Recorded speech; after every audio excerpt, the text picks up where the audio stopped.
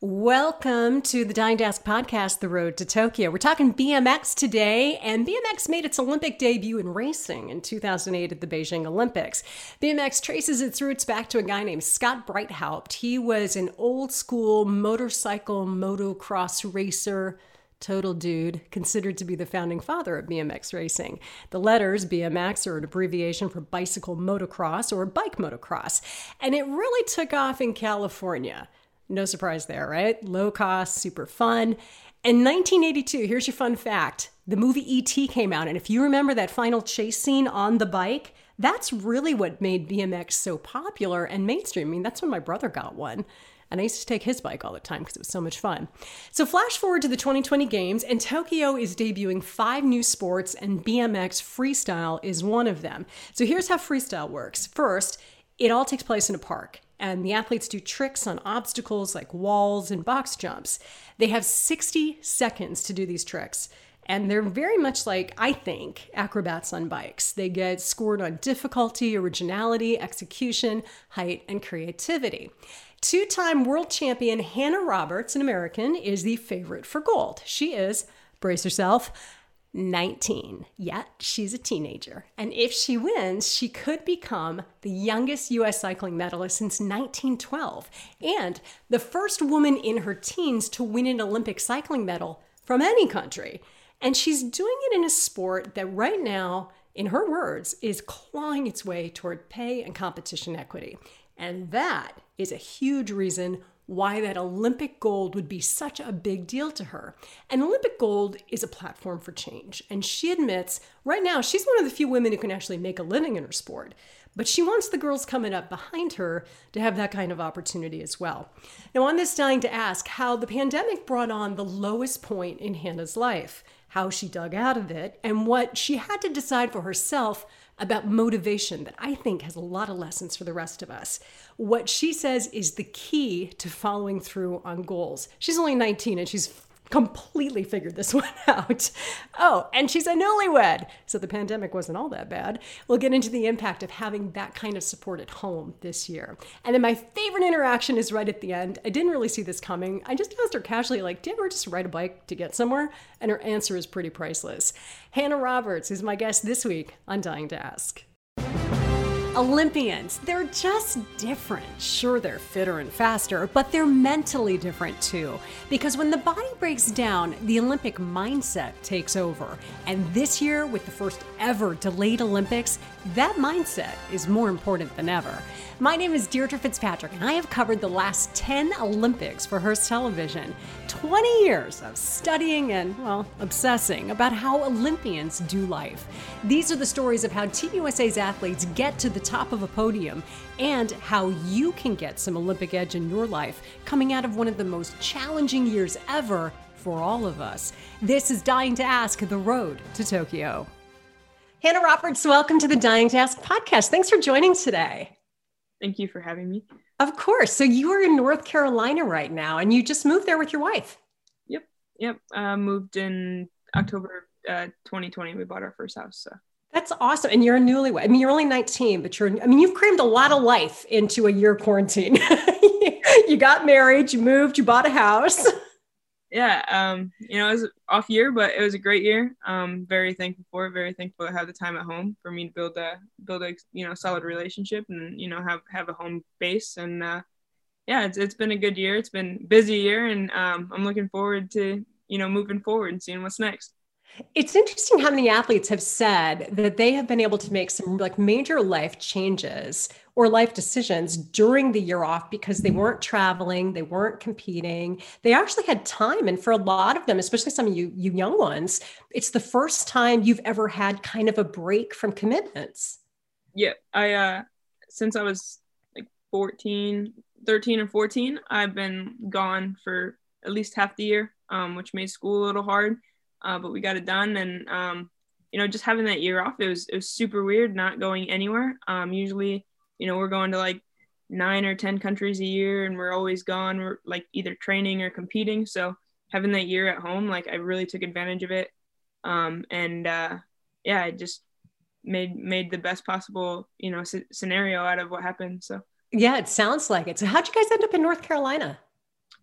I was living with my athletic trainer in Raleigh, North Carolina for about a year because that's where I like to train and everything. So I was here for a bit. I just rented a room in her house. Like I never really like had my own place or anything like that. And we talked about it. I was gonna buy a house or rent an apartment. I didn't really know which way I wanted to go. But she's in the military, so she's here, and yeah, we were like, you know what, let's buy a house and let's get it done because it's the best time to do it, and Yeah. Well, and it's a beautiful part of the country, and that's actually where a lot of the BMX competitors are apparently training, and these are competitors from all over the world. So you also have great competition to be around, which I'm sure is critical as well, especially in a year when you haven't been competing. Yeah, that was extremely helpful. Just a lot of people kind of went quiet on social media, so you couldn't really see what anybody was doing. There was months where like nobody would post, and you're like, how good are they getting? Like being able to ride with I ride with two of my competitors, and being able to ride with them, like it really like gave me that extra motivation because they have been absolutely killing it this year. And it was just like, they're doing this, like I gotta continue, like I gotta step up my game. And we pushed each other. That was because normally you'd get that from competition, but you're right, not having that competition, that's that one thing that you can't recreate by yourself. Yeah. So I was talking to a coach recently, and he was saying he couldn't believe how much information people give up on social media, especially on Instagram. He said, like, they're doing their Instagram stories. He goes, and I'm writing down what time were they training, what were they eating. Like he said, it's so funny, like how free some people are with information. But then I thought, well, maybe they also like put out some red herring, so it's not necessarily what you're thinking they're doing, but it's also complicated this year. Yeah, it was weird. Everybody was still like kind of posting just like little bit, and it was like, okay, like I've seen that, like I've seen you do that, so like have you learned anything new? And then obviously they have, and everybody's been just working this year while we have the time. So it's like, but like, what have you been doing? And you weren't giving that stuff away. And like for me, I'm like, I was posting everything. I was like, whatever. I mean, I have a few things that I kept hidden, but my biggest motivation is like being better than myself the day before. So yeah, I just posted whatever, and I know it didn't really make some of my coaches very happy, but like, I mean, I posted that trick, everybody's seen it, so then it gives me motivation to learn something else. So then I continue to raise myself. So yeah, I love that. Yeah, my technique was way different than anybody else's though. Where does that drive come from for you? Is that something you have to work on, or is that just you? I like to believe that I'm a personally really driven person. But I had to find what really motivated me. And I looked, when I was younger, I looked everywhere for it. I knew that I loved riding my bike, but the pushing force behind that was more of me wanting to be the best athlete that I could be, not even just like the best freestyle BMX rider that I could be, but I wanted to push myself to every boundary that I could possibly do. And obviously with BMX, I figured out my fears, and I figured out how to get around my fears. I figured out how to work within my own head. So that was really beneficial. And I just want to be the best version of myself on and off my bike as possible. So that's my only driving force, really. You just said something that I think is so true for so many of us, especially coming out of this last year, is I have to figure out what really motivates me. So how would you tell other people who maybe don't have a sport like yours that, can maybe answer that question? How can people find out what motivates them, do you think? I didn't find out what motivated me until I hit my lowest moment. And, there was a few times where I was pretty low and everything. But I think with the Olympics being postponed is when I hit my lowest moment, because that was at the time, that was my driving force. The Olympics being the best, being able to bring home that gold medal, like that was my entire focus point. And then having them push back a year, I had no idea what to do. So I took a few weeks off my bike, and I really found myself within that few weeks. And I just wanted to have a new motivation. And, I talked to some people. I had, a sports psych, and we talked it out. And, the best thing for me to do was, one, find out why I fell in love with the sport. So I went and just rode some random skate parks, just, hung out, just, and that was my whole thing. I was like, I fell in love with the sport because I didn't know my possibilities. And it was just like kind of relearning myself is how I figured it out. So, yeah. Do you think a lot of people, even outside of your sport, are kind of in the same position right now where they got to figure out, like, what do I actually like anymore? Yeah, it was such a weird year. We had all that time, and there was a while where, especially when you're traveling constantly, coming home from one trip, getting ready to pack for the next, like, you are on this schedule and you kind of forget a part of yourself. And, I never wanted to be like that. And, I realized that I got like that a few times, and just taking that time to step back and be like, you know what, today I'm not going to ride. Like, I am going to go and do whatever I want to do. And that was the biggest thing for me, is to get out of my routine and to get away from like the set schedule of always doing things. So, yeah. I think that is such good advice for all of us, regardless. It's sometimes just flipping the script and giving yourself permission. And especially as an elite athlete, to say, I'm going to not do the sport today is kind of a big deal. I mean, it takes a lot of maturity to realize that's the right thing to do for yourself. Yeah. It's always about, everybody, especially athletes that I've talked to, they're always like, I can't ride today. Like, my muscles hurt.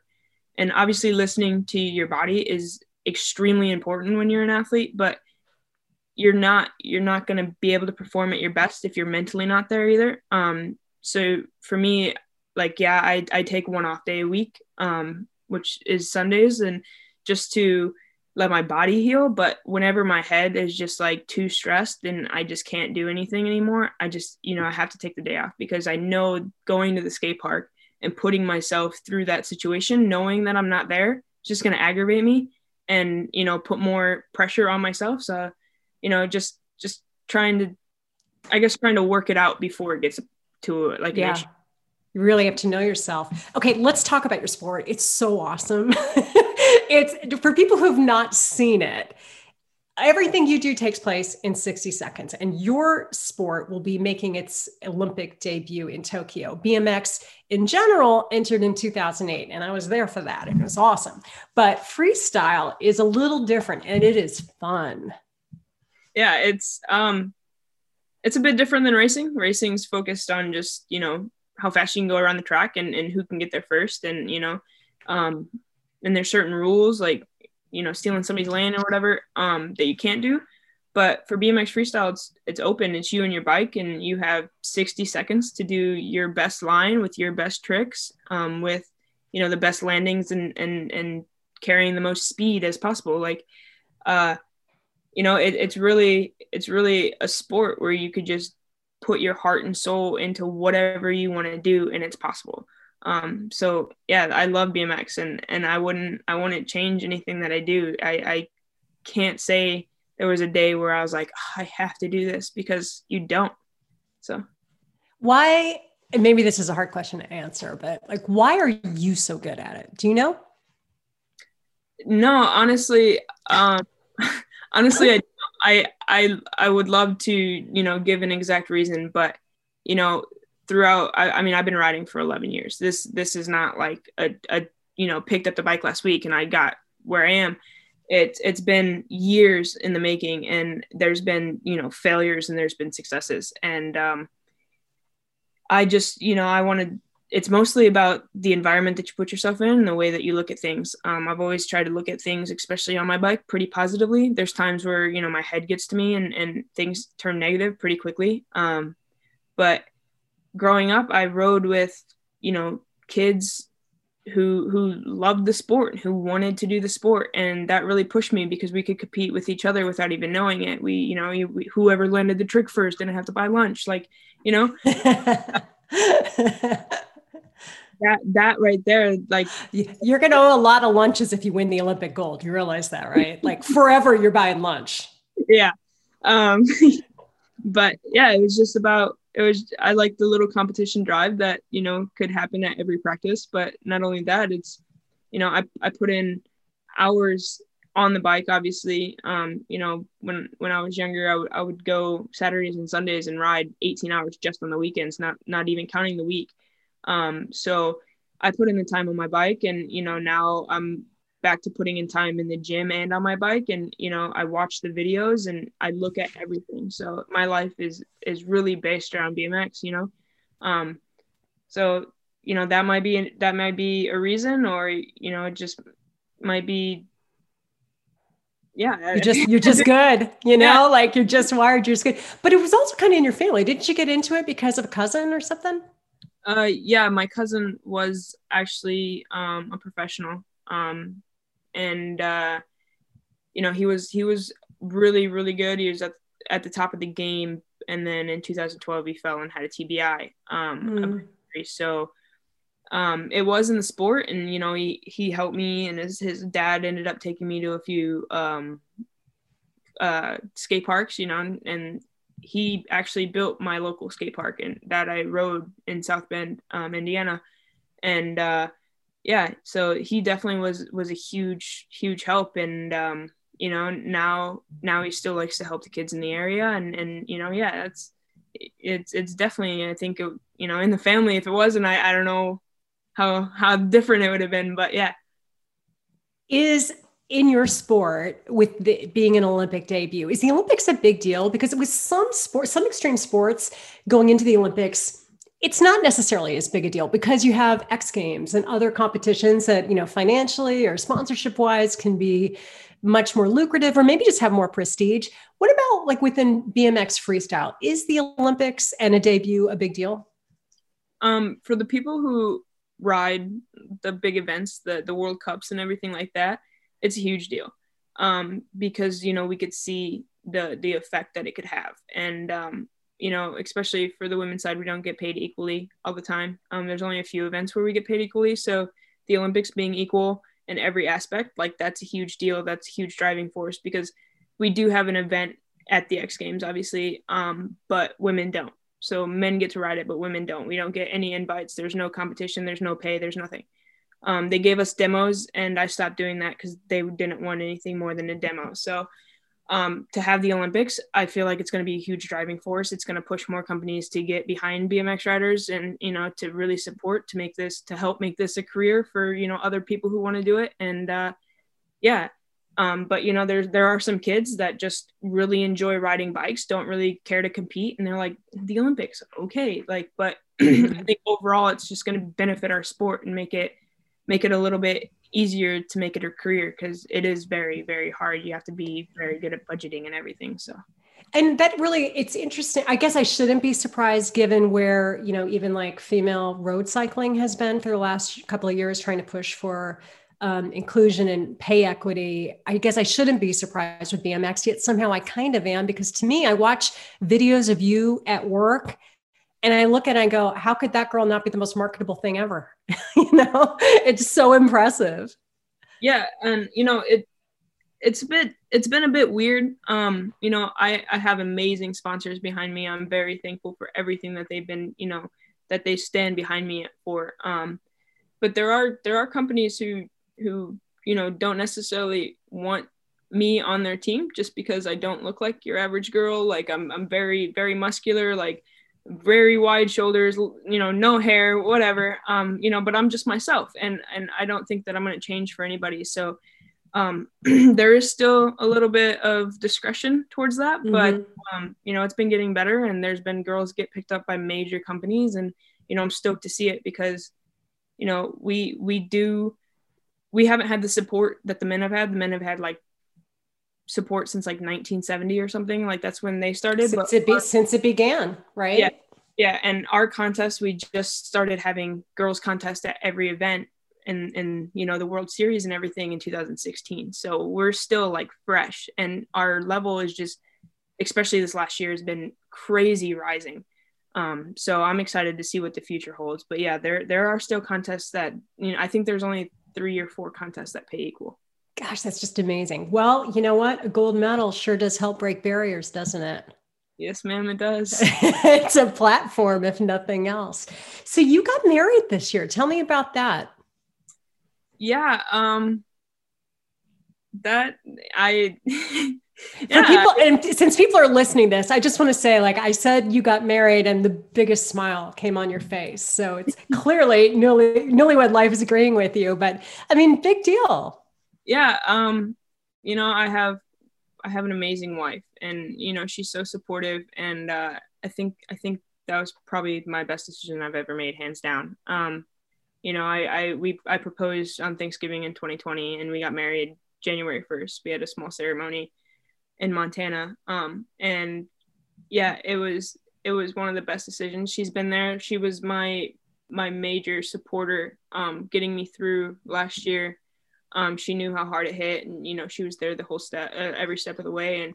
And yeah, I don't know if I would have necessarily made it out as strong as I did of 2020 if she wasn't there. So it was a no-brainer. And yeah, love married life, and yeah, it's just been great. That's great. Well, now you just need the gold medal, and then that will be just like check off the whole year. New house, new life, Yeah. getting back on track. It's awesome. Yeah. So So let me just wrap up real quickly with, I just love what you said about like finding your own personal motivation. And this podcast, Nine Desk podcast, we've really looked in the last year at how do you come out of this last crazy year that we've all gone through, with the pandemic, and how do you live a bigger life? How do you live a better life? How do you go after goals? What would you say you would tell people? Do you have maybe like a couple of tips you might tell them about finding the strength within yourself each day to go after whatever it is you want? you your goals have to be, or your goals have to mean more than you, to you, than your doubts do. And there's some days where I'm like I don't think that I can get up to go to the gym. But my goal, I have a goal, and it's to do extremely well at the Olympics. And so for me, that's my whole driving motivation. That's getting me out of bed. That's dragging me to the gym whether I want to go or not, and that's keeping my head on straight. So figuring out what you want to do, and making sure that that goal, whether is just depending on how, or making it more important than whatever your mind can come up with. Like, obviously, out of that last year, that people probably hit their all-time lowest. I know I did. It was hard for everything, and anything that you wanted to do, you just couldn't. So using that as motivation, everything is just going to go up from here. But you have to put in the work, and you have to like actually want to do it with every ounce of you. That's what gets me through my days. So yeah. I can't believe you're only 19. I mean that as a compliment. Thank you. I'm much older than 19, and I don't have a fraction of what you got going on. I think you're just wonderful. So what are the best ways for people to keep up with you in the next couple of months? Because clearly you're spilling all your secrets on Instagram with your tricks. So yeah, my Instagram's Hannah_Roberts_BMX, or my Facebook page. I occasionally post on there. It's just Hannah Roberts BMX, and I'm posting my entire journey to the Olympics on my Instagram. So yeah. Well, that's the closest a lot of us are going to get to the actual Olympics this year. So we appreciate you doing that.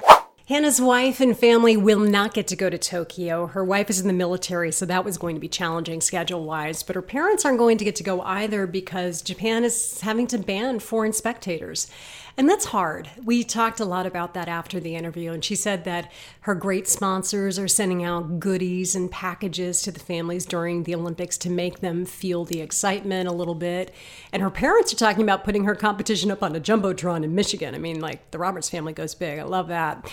But there is just something about being there if you're the parent, even if you're in a nosebleed seat, which most of the time you are. But, even if you can't spend time with your kid at the Olympics, which a lot of families spend very little actual time because the athletes are so busy, but the athlete knowing that you are there in the same time zone, in the city, in the stadium, them knowing you're there after a lifetime of sacrifice for the entire family is kind of everything. And that's one thing that will be very different for athletes this summer. I've done the athlete parent stories at the Olympics for years. I love them. And I did them for years before I actually had kids myself. And while I enjoyed them before I had kids, I didn't really understand them until I became a parent myself. And now I'm, basically the same age as a lot of these athletes' parents, the young ones anyway. And I definitely relate to them on a whole new level. I hope you'll follow Hannah on Instagram, and you can follow me as well. You'll find me at Run, Read, Sip. Sorry, it got really serious there for a minute. I don't know where that came from.